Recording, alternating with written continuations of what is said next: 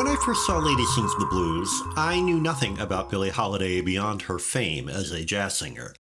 I know more about her music now, but remain largely ignorant of her personal life.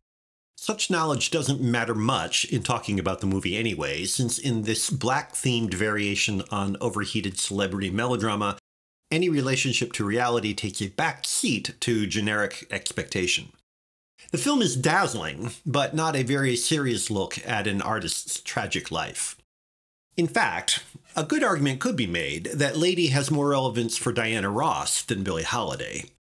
In a stunning feature film debut, Ross demonstrates an emotional range and versatility that any actor could envy.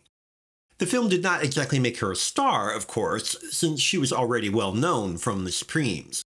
Unfortunately, none of her later film roles delivered on the sensational promise of her first appearance. To be sure, the film's Billie Holiday offers an excellent opportunity for any actress. The rise and fall of a gifted outsider is tried and true formulaic fiction.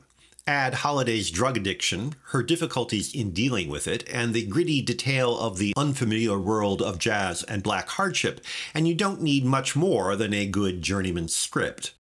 Ross and the vivacious supporting cast move Lady way beyond such mild competence, but they are helped by a formula that has been dressed to the nines and saturated with an atmosphere that pulses with its own teeming dynamism.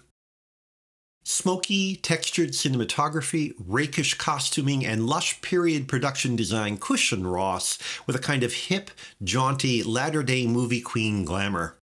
The smart, often flamboyantly coarse dialogue is combined with what feels like partial improvisation that is often far more complexly moving than the more conventionally dramatic sequences.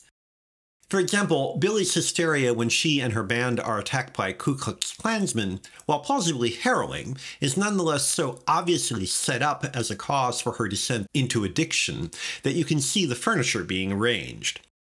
On the other hand, inspired as much of the improvisation may be, some of it goes on too long as the actors struggle to focus dramatic and narrative points.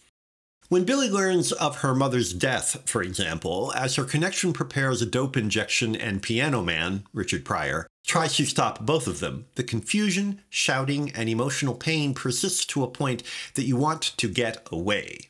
Improvised or otherwise, too many scenes like it cumulatively drag the movie down. Sympathy starts to dry up as Billie learns nothing from her mistakes and makes one bad choice after another. As they hit those highs and lows on this stylish trip down a well-worn path, Ross and the vibrantly rendered milieu assure Lady Sings the Blues is never less than absorbing. But Holiday's recordings tell us more about her pain than all the florid melodrama.